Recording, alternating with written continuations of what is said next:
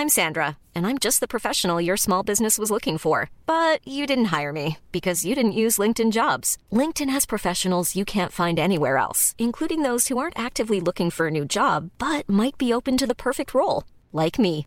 In a given month, over 70% of LinkedIn users don't visit other leading job sites. So if you're not looking on LinkedIn, you'll miss out on great candidates like Sandra. Start hiring professionals like a professional. Post your free job on linkedin.com/people today. There's never been a faster or easier way to start your weight loss journey than with PlushCare. PlushCare accepts most insurance plans and gives you online access to board-certified physicians who can prescribe FDA-approved weight loss medications like Wegovy and Zepbound for those who qualify. Take charge of your health and speak with a board-certified physician about a weight loss plan that's right for you. Get started today at plushcare.com/weight loss. That's plushcare.com/weight loss. plushcare.com/weight loss. Hey there, it's Michelle Norris. I'm host of a podcast called Your Mama's Kitchen. When I travel, I'm usually looking for a way to find a taste of home when I'm not at home. And one of the things I love to do when I am at home is entertain. And Airbnb allows me to do that. When I was in California recently, I rented a house that had a great kitchen. And when we were sitting around the table, we're all thinking, we're in someone else's house. Someone could be in all of our homes as well. If you have a home, but you're not always at home, you have an Airbnb. Your home might be worth more than you think. Find out how much at airbnb.com/host.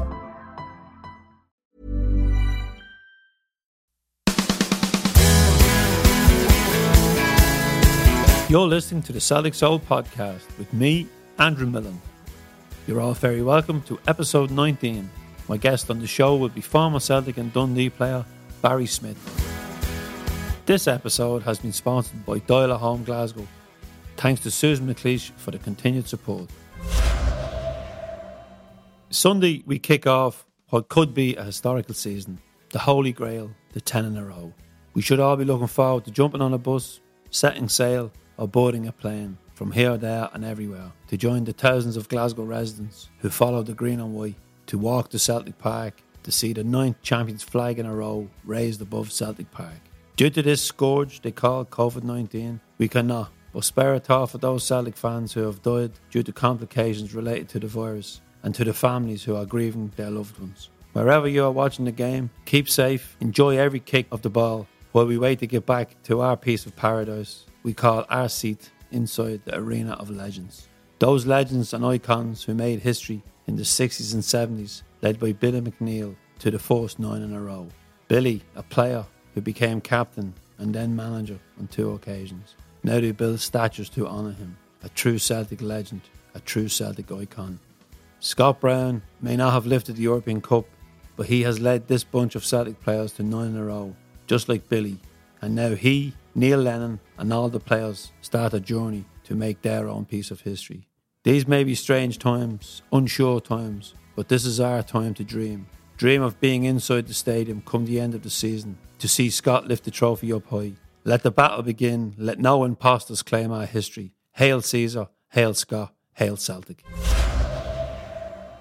Barry Smith signed for Celtic in 1991 at the young age of 17. He would make his debut for the then manager Liam Brady when the club was struggling under the old board. With opportunities limited, he would depart for Dundee, where he would make a name for himself and become a bit of a legend and a Dundee Hall of Famer. Here's how I got on earlier when I chatted to Barry. Hi Barry, you're very welcome to the Celtic Soul podcast. How have you found life in lockdown? Uncertain times, a lot of people talking about the future of football, careers on the line, and indeed the survival of football in the lower divisions in Scotland. Obviously it's been tough for everyone in lockdown, and a lot of people have lost loved ones. But I've been fortunate that my family's kept safe and they've, stayed healthy. But, hopefully we're coming through the other side of it now and we can look forward to getting on with, life as normal as we can. Your pal and fellow coach, Jim Duffy. Jim had a heart attack. How's Jim doing? No, Jim's doing great now. Still in regular contact with him. He had the heart attack, but he's fine now. I think that's maybe about 4 or 5 weeks, so he's really on the mend. I think I spoke to him last night and he said he was actually putting up a frame for a TV to sit in, so he's getting back to his normal self and he's really looking forward to getting back into the season and getting the boys together for pre-season. Is it going to be hard? Because obviously, as a Celtic fan, we know Celtic have plenty of money coming in. They've sold all their season books. In the lower divisions, how hard is it going to be? Because obviously finances are tight, and then test people for Corona and basically to get them back on the playing field.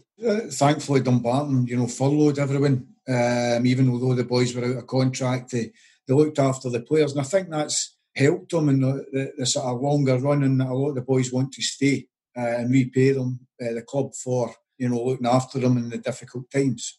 In terms of the testing, I think it will be very difficult. Dumbarton don't have their own training ground. They use a junior ground to train in. So to test a part-time player twice a week, someone that's out working throughout the week, I think it's going to be very tough. And there's got to have to be some sort of agreement that the players are doing the best they can. Nobody wants to go back to lockdown again. But given that we're trying to come out the other side of it, hopefully they can relax it a touch so that part-time players can get back to playing. Yeah, it's funny because they won't be tested going onto a building site or going onto their office or whatever they do. And Dumbarton, first team I ever seen play Celtic, 1989. Your old manager, Tommy Bones, played in that game. It was the first glimpse I got of Tommy.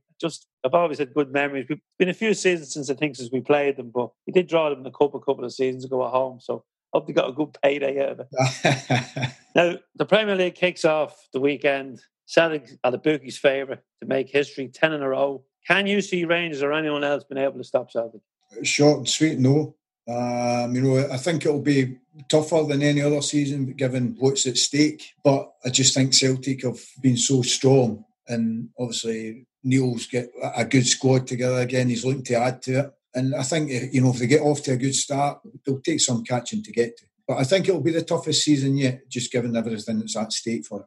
I think so as well, because there's huge pressure going into every game, as you know, as a Celtic player, but especially with history on their shoulders now. Yeah, but it's something that the players will look forward to as well. What an achievement that will be, to get to 10 in a row. A lot of the players that are at Celtic enjoy that pressure and, thrive on it, which maybe just get them over the line. Our rivals across the city will be second favourites in the bookies. But I think Aberdeen are going to be much improved this year because of Johnny Hayes going back to the club. And if they can keep the current players together, and I was talking one or two going, can you see Aberdeen or any other club pushing Rangers and putting pressure on them for the Champions League spot? I think that there are quite a few squads that are coming together. And I certainly think that there'll be a few up there challenging, for that second spot. I just think that Celtic will be too strong over the season. But if you look at Hibs, get a decent squad put together, Aberdeen, obviously Rangers have added to what they had. So I think there'll be a few teams in there. Dundee United coming up.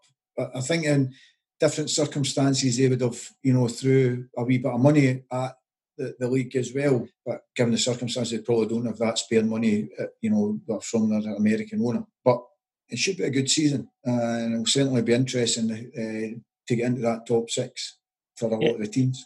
Yeah, Dundee United, it's strange when manager leaves after he gets to promote to go back and manage in the first division. It was a strange one. I don't think anyone's seen it coming. But obviously, Robbie's got a lot of allegiance to Hearts and felt it was the right thing to do. Whether he can work under a sporting director, I'm not sure, because that might have been one of the reasons that he left. I'm not sure if that's the case, but it just seems strange to leave a team that you've got promoted and that have got aspirations of doing well in the Premiership to go to a team that it was pretty much 100% sure that they were going to get relegated no matter what happened. Yeah, it's funny you should say they everyone thought they were going to get relegated, and they have a few bob. The club seems to be run quite well from a business point of view, but John Hart has been on the show and he was saying, from a football point of view, they just couldn't appoint a manager to turn it around, and he kind of blamed Craig Levein as well. He was saying he knows the league. So I know Hearts I feel hard done by as the Partick Thistle, but there's not a lot of sympathy because, there was plenty of time for them to get a couple of results. You can always say that in the last 8 games that you're going to survive, but over the previous 28 games, or whatever it was, 30 games, did they actually look like they were going to do that? Was there any change? And I'm not sure there was. The ones I really feel sorry for are Thistle, to be honest, because they had a game in hand. over the team that was second bottom. You know, you can't say that they're going to win it, but there is an opportunity to get themselves off the bottom with that one win. So I found that a really tough one for them. But I think over the course of the season, Hearts were bottom for good spells of it. So, you know, was that going to change? Nobody can say. But it's where they were at the end of the season. It was indeed. Now, we'll go back to the league before we finish. But I'm of a vintage to remember you playing. I remember those dark, barren days following Celtic. But can you give some of the younger listeners maybe just a bit of introduction to yourself, you know, your background growing up in Paisley, signing for Celtic and so forth? No, you know, I grew up in Paisley, played for some local boys clubs, ended up at Barrhead Boys Club for maybe 4 or 5 years. And from there, I signed for Celtic Boys Club under 16s. And I was fortunate to get the opportunity to go full-time after that. I played for a season at Gifford up North, which was a sort of feeder club at the time for in between under 16s and then the reserve team. I played for a season there whilst playing the West reserve team at Celtic. And then after, I think it was about 4 or 5 months, I get asked to get promoted into the first team to play. I mean, they were shorter players. I think that was maybe the only reason I get a chance at that time. But they were going through a tough time. But for me to play, put the hoops on and play with Celtic was a dream for me. You know, I got that opportunity. I was at Falkirk, made my debut, coming on as a sub. And then maybe played about 4 or 5 games at the end of that season. But it always seemed to be, you know, it was the tail end of seasons that I got a chance, which was always difficult because you can do well up to the end of the season, but then come the close season, there's always new players come in and, you know, the managers get different ideas. There was, you know, a number of changes of manager while I was there as well. But again, I felt very fortunate to put on the hoops, and any time I wore them, you know, I wanted to make sure I gave everything that I had. And I played in 2 Old Firm games, which, you know, were the highlights of, you know, well, no, just playing in Old Firm games are, you know, a massive thing. Unfortunately, we drew one and lost one, but, you know, to play in an Old Firm game was an achievement for myself, you know, so something that I'm proud of playing in. Yeah, just to put the club into perspective at the time, Liam Brady was your first manager that you played under. Now, is it true that Liam was often, you know, had to play with the reserves? Yeah. He actually played as a centre-back, believe it or not, in some reserve games. Liam was, you know, an unbelievable player. You know, he was an excellent player. And at the stage he was in his career, he could have played anywhere just because, you know, he was still relatively fit, but just his knowledge of the game and understanding of the game, you know, could see him play any position. So I was lucky enough to probably play in a back 4 alongside him.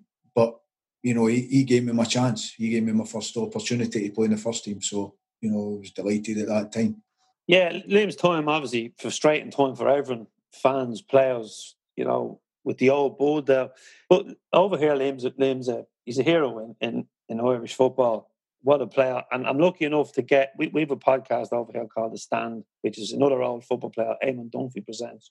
And Liam is on it as a regular. And you know, no matter what he's talking about, it was Italian football, Irish football, the Premiership.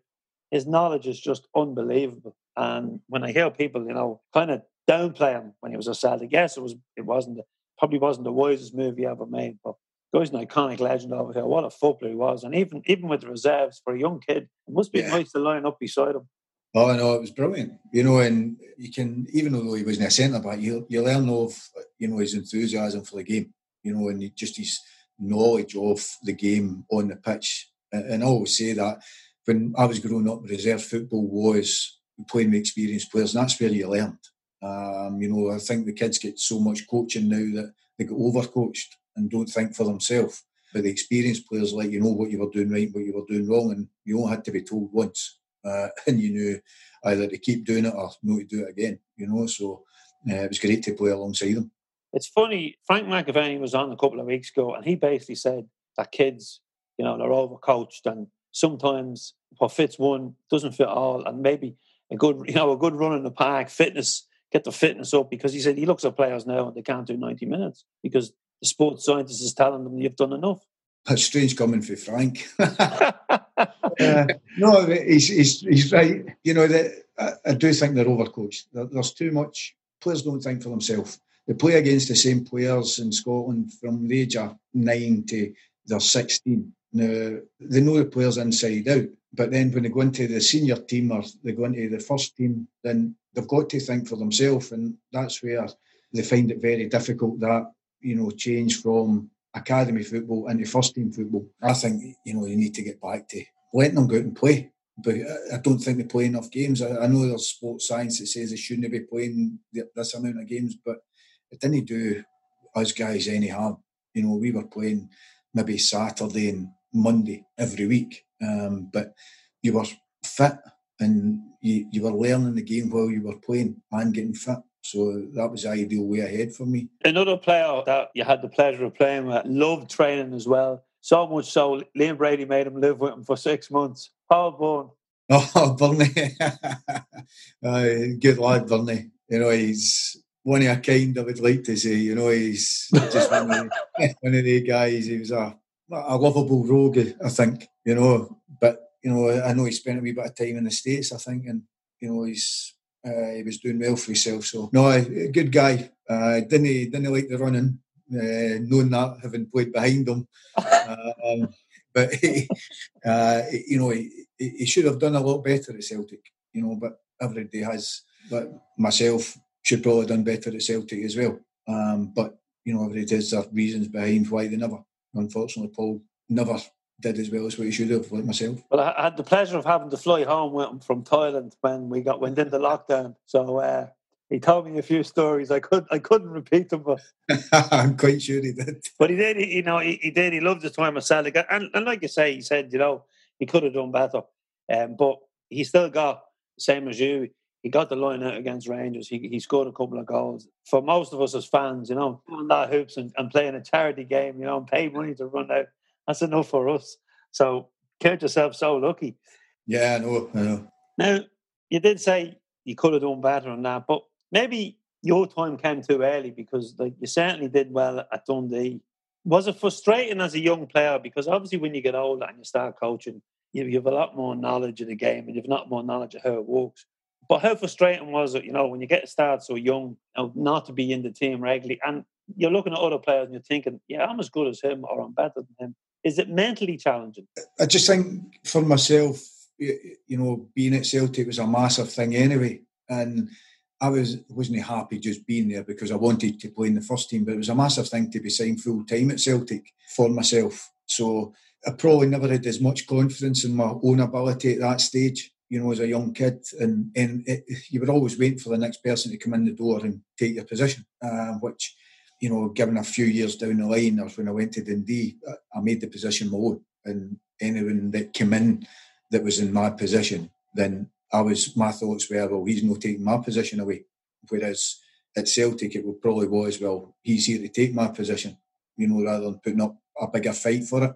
And that's probably the one thing that, let me down there. I should have had more confidence in my own ability to say, no, I'm here to stay. But, unfortunately, that never happened. And, I moved on and, a good career at Dundee, which was probably the best move at the time for me. Know that I agreed with Tommy at the time, but Tommy knew best what was, he was that, Tommy was that type of guy that he knew what was best for me. And in the long term, it certainly ended up the best thing that had happened to me in my football career. When you started to make your name at Dundee and you started to push on in your career, I think a lot of Celtic fans, they thought, well, maybe we'll let him go too early. Why did we not give him another chance? Because I've spoken to people, because I told them you were coming on the show, and they would have the view that maybe we just let him go too early, or maybe we didn't give him the chance to mature. But it's probably easier to do it, and no disrespect to Dundee, probably easier to do away from Celtic, and especially as someone who grew up wanting to play with Celtic. It's just the added pressure, isn't it? That's very kind of, some supporters, but when it comes down to it, you get a great player, Jackie McNamara, that came in, just maybe a couple of months before I left, and that's maybe, he had a tremendous career at Celtic and, thoroughly justified Tommy signing him at the time. So, I don't really look back and regret anything, but you look back and think you could maybe have done better. I don't regret what I did at the time, and I think that the move to Dundee came at the right time. Obviously, Celtic get Morton Vikos as well, who for me was a terrific signing for Celtic at the time as well. That's right, yeah. Martin came in as part of the deal when you went the other way. Now, let's just look back at your time at Celtic. You mentioned you played against Rangers. One of them was the 1-1 draw when none of us were allowed in, which is, I suppose, still surreal. They're not letting us back in much now either. They're only giving us a couple of tickets now, so maybe time hasn't changed that much. Yeah, we were back in the stadium. You also played against Aberdeen in the League Cup. You played under a number of managers. You know, the old board were there. And from talking to Paul, you know, he said, you know, the younger players, we just wanted to play football. We knew there was something going on, but we weren't going out and protesting or anything like that. So then that happens. And then Fergus McCann comes in, Tommy comes in, you're released. Did you ever think back then, you know, when you were leaving Celtic, that the impact Fergus McCann would have and Tommy and the foundations that they would build, not only the stadium, but the team, to go on and compete in the Champions League and dominate in Scotland? No, you know, I always remember playing in front of the Jungle, and there was only maybe about 2,000, 3,000 people in the Jungle at the time. And, you know, to go from that to the stadium that's been built now, at that stage, the younger players were quite sheltered from it, sheltered from everything that was going on. But you probably would never in your wildest dreams have imagined, you know, how big Celtic had become again, you know, after a good few years in the doldrums, you know. I mean, no one knew who Fergus McCann was, but I think you get the right manager in at the time, bringing Tommy, because he knew what Celtic was about, and, you know, he was Celtic through and through, and you couldn't have had a better man at the helm, you know, to guide them out into what they've become now. Tommy, unlucky not to win a league, but even when he left, you know, he come back. Tommy would have done any job in Celtic Park. He would have been coaching youth team. He was just such an iconic figure, and taken way too early. When across the road from where you made your name, when we went up to play Dundee United, Tommy, the emotions of that night, and I think anyone that Tommy met, be it a fan or player or, you know, in management, I think he did leave that on Mr. Celtic. And yeah. You know, so well, I think even when he was a manager, he did all the jobs anyway. You know, from cleaning to coaching the kids to coaching the first team, you know, he just did everything. He just, you know, loved Celtic and loved being about the place, and he was a terrific role model for everybody that was there, you know, because you would like to think that you had that much feeling for a club that he had, you know, and he just wanted Celtic to do well. Yeah, and we could go on and talk about Tommy all day. A pleasure of interviewing his son Monday, and who's not into football, and the stories he told me about Tommy dragging him to games in Barcelona, and just brilliant. Like, as I said, we could talk about Tommy all day. So I want to move on to your time at Dundee. As you said, Malcolm Weghorst left, you arrived, you became a legend, fans' favourite, captain, manager. To go from, I suppose, being a bit part player of Celtic, to go to a place where you feel that you're really wanted, and to go on and have the career you had with them is brilliant. But what was it like coming back to play against Celtic, to be in the away dressing room? It wasn't very good to get sent off. I think the first time we went back, I pulled Mark Birchall down after about 19 minutes and get sent off. So it wasn't a great come back, but that was obviously strange. You know, the dressing room thing wasn't a big thing because the reserves get changed in the away dressing room anyway. So it wasn't such a big thing. But it was just going back to Celtic Park was obviously massive for myself, you know, and playing with a different team and enjoying. I mean, you don't enjoy getting beat, but the atmosphere at Celtic Park is second to none. So, you know, it's good, a great stadium to get back and play in. You know, been fortunate to have won there with Dundee as well. So, you know, it's always good to get back to Celtic Park. Did you play in the game where Martin O'Neill's first season, the end of the season, 2-0? Yeah, Caballero, I think it was, it scored. You ruined that weekend, didn't you? Yeah, don't blame me. But did you take anything up there? No disrespect to Dundee. Celtic is this iconic club, especially when we were growing up, from the Lions right up to the centenary team and that. And then obviously it did hit a lull, and then to what it is now. Did you bring anything up to Dundee when you became captain from the captains you played under, or do you just have to make it your own? Or is there influence? I think you've just got to make it your own. The one thing for myself, when I went to Dundee, a lot of boys left Celtic, you know, the reserves, and didn't go and play anywhere else. And I just wanted to make sure when I went there, I went and had a good career. And, you know, I was fortunate Jim Duffy took a chance on us. He was a manager at the time at Dundee, took a chance, and, you know, it worked out for us. He made us captain the following season, which only being there a year, you know, was excellent for myself. But you've got to put your own stamp on it. And I think anybody that's worked under me or played in the same team as me, I think they know what they're going to get. They knew what they were going to get off me. I wouldn't say I was a shouter all the time, but folk sort of reacted to, things that I did. If we were having a tough day, then we were getting our backs up and we were fighting for everything, and they knew that would come from me straight away. And so I took that into being captain and then into being a manager as well. Everybody knows what's expected of them. Now, we all know what a Celtic Rangers derby is like, how big it is. Ramon Vega on the show on Tuesday, and he was saying, he played in the Arsenal Spurs game.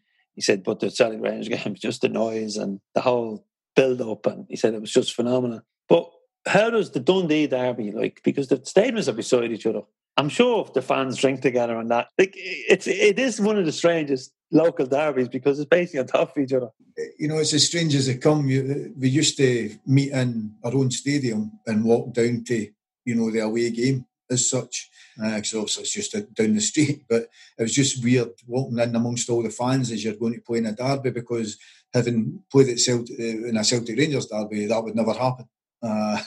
So it was strange to do that. The atmosphere, it's a great atmosphere, the Dundee derby, but you can't compare it to the Celtic Rangers. That's just impossible. What I would say is winning the derby means as much to the Dundee United fans as what it would to a Celtic fan. It still means as much. It's just the atmosphere's maybe not as intense after the game. I'm not saying every supporter, but a lot of the supporters will drink in the same pubs and they'll go back to the same pubs and they'll sit and have a beer with each other, which is obviously a massive difference to, an Old Firm derby. Sure is. No, I've often wondered, because there's a lad for the fans here to do at Mud 90 Minutes, Kieran, he'd gone to all the derbies. He went and he'd done all the Scottish ones, he'd done English ones, he went to Argentina. He used to write a piece now, He doesn't do it anymore because he's married. He's lucky if he gets to the Celtic Rangers derby now. But he done it, and he did write about the Dundee one, and he did say that. He said it's kind of strange seeing the kind of fans. I mean, he didn't mention that the teams walked down the road to I'd walk down from the stadium. I wasn't aware of that, but when you think of it, it's logical. But I know you moved on. You played in Iceland then, but you've coached and managed throughout Scotland. You must have some knowledge, for a relatively young person, you must have some knowledge of the divisions, the players, the club setups. Yeah, I think myself and Jim are actually only two I'm not sure if we're the only two managers, but that have coached in every division, which you get to know players and you get to know, the up and coming players, which is always good. But I look at it and I've had success as a manager pretty much at all the clubs apart from Brecon. Success comes in different varieties, obviously, whether you're winning leagues or whether you're, getting promoted or you're achieving what the club set out to do. It's been, relatively successful for myself. And at the moment I'm in with Jim as assistant manager at Dumbarton, and, I'm just enjoying taking a wee step back and begin to learn again, because the majority of the jobs I've took are clubs that are, fighting at the bottom end, and you're pretty much relying on yourself to get them out of hole, and it puts a big strain on you at times. So I'm enjoying just going in and coaching and not having to deal with a lot of the other stuff that comes with the manager's job. Are you still doing anything with Dundee? I am at the moment. I'm taking under 16s at the academy. Just felt it was right to go a bit of spare time to get back to a club that I love as well, and help out the academy was a good thing for myself to go back and give something back to them. So I'm in there at the moment. They're obviously Dundee are going through another difficult time with finances, and they're looking to cut the academy. So it's a bit up in the air at the moment to where they're going with the academy. So we'll just have to wait and see how that pans out. Is Gordon's Dragons involved there now? Yeah, Gordon's, I think he's title's technical director, but I don't think he's a lot of involvement with the first team. It's more coaching the coaches in the academy and, trying to progress the academy in a better direction, what they already were going. I mean, throughout the lockdown, he's, been in touch with all the coaches, and, he's just trying to make everything better and a wee bit smoother and different ideas. And a lot of the things, are things that when you think of, he's brought a lot of gymnastics and karate, things that are going to make the players a wee bit more supple and straight, stronger, but something that's different. And a lot of teams that use that to develop the kids as well. So he's definitely brought, something to the table, which you would expect with Gordon's experience. Maybe he could bring that karate. He could teach his old mate Neil Lennon a bit, because just in case we get hearts in the cup or something.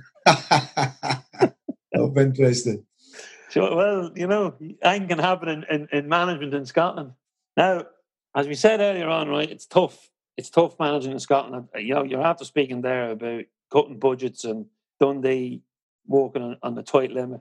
As a Celtic fan, I don't really care about outside of it. Celtic's my team. I want Celtic to win. And people say, for the good of the game and that, most fans want their team to win, and Rangers fans will be no different, or Aberdeen fans. But as someone that's been in the game and seen us dominate, and before that Rangers, unless money comes in, the Aberdeens and the Dundees and the Dundee Uniteds, the Hibs and the Hearts, they're not going to be able to compete with Celtic, because Celtic just now have just that financial muscle, and they ain't going to give it up easy. No, definitely not. Yeah, I think because Celtic's been so successful and they've got a lot of money through the Champions League, and on the back of that, you get more sponsorship and better deals. And it's very difficult to compete with it. What you've got to hope is that, for the clubs further down the line, that they're able to build squads strong enough that they can challenge and put up a sustainable challenge. With finances being cut, it becomes more difficult at the moment. From a part-time level, like at Dumbarton can't survive with. They struggle to survive close seasons where there's nobody paying through the gate, and that's only like now for about 4 or 5 weeks. But they've went 4 months this year without anyone paying through the gates, and it's been a real struggle. Or I could imagine it's a real struggle for them to, still have finances there that can pay for, the staff that's there, or, anything, the bills that have to be paid. I think everybody will have to start cutting their cloth accordingly. But that's easier said than done, because everybody wants to, challenge for the title and get promoted. But if you're then adding the other expenses of, the testing and stuff like that, I think some clubs might think, is it viable to actually run? Because it's not feasible for them to run the club under these circumstances, which would be a shame, to lose clubs. And I think that's where, without getting political, the government have to look after clubs to a certain degree, and not just through the furlough system, but actually when we come out of it, because the clubs still don't have any money coming in. And smaller businesses, not just football clubs, but smaller businesses will all be struggling because there's no money coming in. I think the government, and it's the same in Ireland, the League of Ireland sometimes gets overlooked, and especially the lower divisions in Scotland. I think the government really has to, we're coming out now, hopefully we'll come out of this safely, this coronavirus, but a lot of people are out of work, and a lot of small businesses who would normally sponsor their local team, be it match balls or an advert in the programme, they won't be able to. So I think the government needs to realise the part that the local football team and the big football teams, the part they play in everybody's life as a social outlet, and even the kids getting out and playing grassroots football. Sometimes that gets overlooked by politicians, but they really need to step up to the plate now and start pushing, even if they're local councillors or MPs, and I know we don't want to get political, but they need to step up to the plate now, because football has a huge role to play in society. Definitely. It's a community. It goes beyond, the football club. You're talking about, if they don't allow fans back in, you think the amount of travelling support that maybe go to the local pubs or restaurants while they're all missing out in that trade, based on the fact that there's no fans. So that trade then impacts the community, not just the football club, because the football club's not getting the money, but the trade round about the stadium and stuff like that don't get money. So it affects everybody, and that's where, I think that the government's really got to look after. Not just, as I say, it's not just the football clubs, it's the community as a whole that's impacted. But football is massive in the community, and most communities in Scotland, the number one sport in Scotland. So it has to be looked at slightly differently from everything else. And as well as that, football is a working class sport. There's amateur teams, and the amount of time that people put into the teams to coach kids and even coach adults, pub teams, whatever it may be. Now, during the lockdown, this thing was mooted again about Celtic and Rangers reserves, the under 21 team playing in the lower divisions. Now, in theory, to me, it was a great idea because I get to go and see the reserves playing against men. Like, I looked at Luke O'Connell the other day in the friendly for Hibs. He can play for the Republic of Ireland. He was in Mick McCarthy's squad. And I just thought he was brilliant. And he'd be a player. If he's not making it in the first team, this would be great to go and see him. But then I thought, Celtic do give something back to the lower teams when they give out players on loan to develop them, but also to help these teams. And that would be lost then. So there's no middle ground. It's either you have the reserves playing and you get a few quid now, but down the line when that money dries up, you'll not be getting any of our players to strengthen your team. Yeah, no, I mean, it's a tough one. Obviously, for Celtic Rangers, they get their youth kids playing against men and learning against experienced pros, which is ideal for them. For the lower league clubs, they then don't get the players. I mean, I took Regan Hendry to Raith Rovers, and I know he's no longer there. He's at Raith, he's still at Raith. But he was a tremendous talent. He had a bad injury and maybe that hindered him at Celtic. But we wouldn't have got him if he was playing in the Colts, because he would have easily have played in that team. But he actually, I would say, get more experience because he didn't play for 4 or 5 games and had to work himself into the team. So he then get an education that it's no, all shining lights. When you go to lower league teams, you have to work as hard as everybody else, and you have to make sure that you're doing the right things. For me, it's probably the best thing for Celtic Rangers that they have Colts, because they can get their young players together playing against experienced players and getting the feeling for playing for Celtic in stadiums. But for the lower league teams, it's a massive loss to them because they won't be able to get these players on loan, which then makes it difficult financially for them, because Celtic are generally quite good with how they go about loaning out players as well. Yeah, no, I've often wondered, Tommy Johnson said to me that if a kid is released by Celtic and he's been out on loan, or even if he's just come through the youth team, he said he's going to find another club because of the grounding he's had at Celtic. Now, it may not be at that level, but he will find the club, and clubs will be aware of him.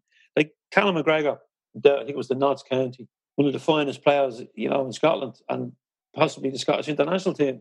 So, there is something there, but it's one that I suppose will be debated again and again. But just coming from a purely football point of view, I do think that Celtic need and the Rangers and the Aberdeens, that they need to give something back to the smaller clubs, because if not, there'll be no clubs, especially after this. And the government need to give as well. I'm glad you brought that up, because they do need to step up.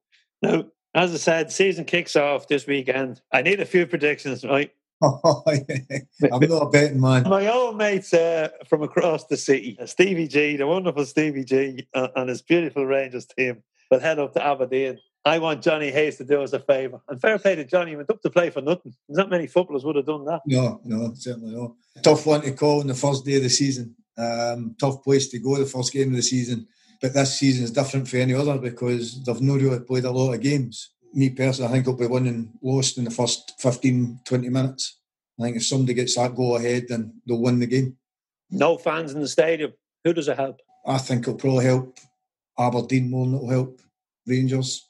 I always believe that big-time players need the fans. If Rangers are going to be really throwing a challenge at Celtic, then, a lot of their players might thrive on the fact that they should be playing in front of full crowds.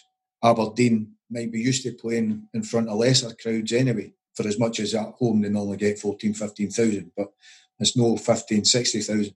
I think, a lot of players as well are quite fortunate they can shut off. So a lot of them don't realise the fans are there and the abuse that they're normally getting. I was quite lucky. I was able to switch off, so that it didn't matter if there was a crowd there or no. So it will definitely affect some players worse more than others. Barry, you're sitting on the fence down now. I'll be happy with a draw today. I'll be very happy with a draw. Now, on paper, we've got a handy. Celtic take on Hamilton, the team that are tipped to go down every year and manage to stay up. So it's damage limitations, I think. Celtic would have had a better pre-season, better prepared, they played better teams. And Hamilton, again, they wouldn't have a huge budget. I don't know who they've brought in. I don't know if they've got a couple of players in on loan or because the transfer window seems to be so quiet. I think they've lost a lot of players, and I don't think they've brought in as many. Again, it's a tough ask going to Celtic Park on the first day of the season. Celtic using the big pitch and using it to its full value. I can't say buy Celtic, but I don't think it'll be as I say, I think big time players like fans being at the pitch, and that motivates them. So I think they might find it, a wee bit more difficult trying to get out of that friendly mode. And once you're 2-0 up, if you get to 2-0, can you push on to make it 3-4, or whether there's no crowd pushing you on? So, I think it'll be closer than what most people would think. Jeez, I hope you're wrong, Barry. I'm getting out for the first time with the lads. I haven't seen them since we were in Thailand in March. First time for a few points with the lads I normally go to Glasgow with. So we don't do well. And over here, the pubs aren't open. We have to book a restaurant. But I hope I'm not paying for a roast beef dinner for nothing.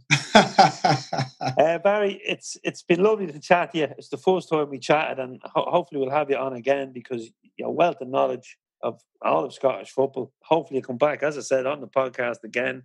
Or maybe you'll come when it's safe to do for one of our live events. Come in for a chat at one of the live events and give us the wealth of your knowledge. And yourself, the live event, you can say stuff you can't say on air.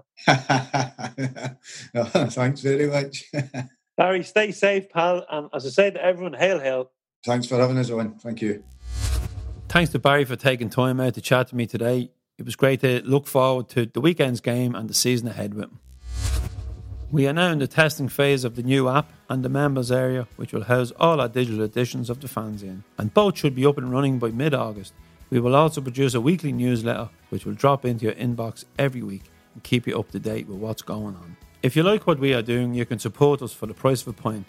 Visit our website, CelticFanzine.com, and on the homepage you can click into the icon and donate on a one-off basis or sign up to support us on a weekly, monthly, quarterly or yearly basis. We promise no unwanted Google adverts on our website or articles and no unwanted advert interruptions on our podcast. Keeping it real and keeping it independent. Your support will help us to continue to produce quality independent fan journalism, podcasts, video content and free live Celtic fan events. If you are not in a position to financially support us at this time, don't worry, we will still deliver the same high quality content to all fans free. Thank you for your continued support. You can also support us by clicking into CelticFanzine.com/shop/ and buying a bit of merchandise, a fanzine or taking out a subscription. Prices start at $5. As always, I'd like to thank you for listening and your continued support, and thanks to Ronan McQuillan, our producer, once again. The podcast is available on all platforms. Hit the subscribe or follow buttons and you will never miss an episode. Alternatively, you can visit CelticFanzine.com/podcasts/ where you will find all episodes. Please follow More Than 90 Minutes on Facebook, Instagram and Twitter, where we will have offers of merchandise, a couple of competitions where you can win merchandise subscriptions, and when we're back up and running at the games, we'll stick in some tickets. Thanks again to our sponsor, Doyle Home Glasgow. If your business or Celtic Supporters Club would like to sponsor an episode or advertise in the fanzine or on the website, please get in contact. You can email us at info@celticfanzine.com. Keep the comments coming in and let us know your story or who you would like us to chat to on the show. Well, folks, we're on staycation next week, so there'll be no podcast, and we'll be back on Friday the 14th of August with episode 20, when there will be so much to talk about with the first couple of games out of the way. Enjoy Flag Day on Sunday. Let's hope we get a good performance and 3 points, and that Aberdeen and Johnny Hayes can do us a favour and put one over the Rangers in Pittodrie. Keep the faith and stay safe.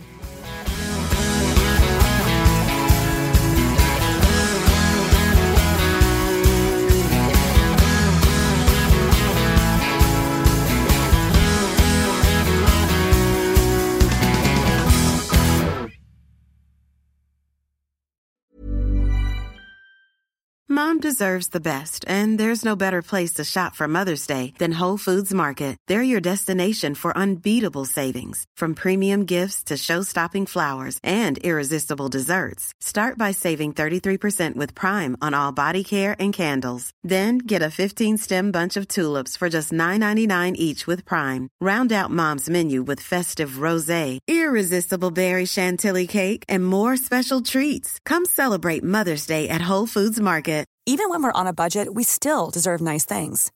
Quince is a place to scoop up stunning high-end goods for 50 to 80% less than similar brands. They have buttery soft cashmere sweaters starting at $50, luxurious Italian leather bags, and so much more. Plus, Quince only works with factories that use safe, ethical, and responsible manufacturing. Get the high-end goods you'll love without the high price tag with Quince. Go to quince.com/style for free shipping and 365-day returns.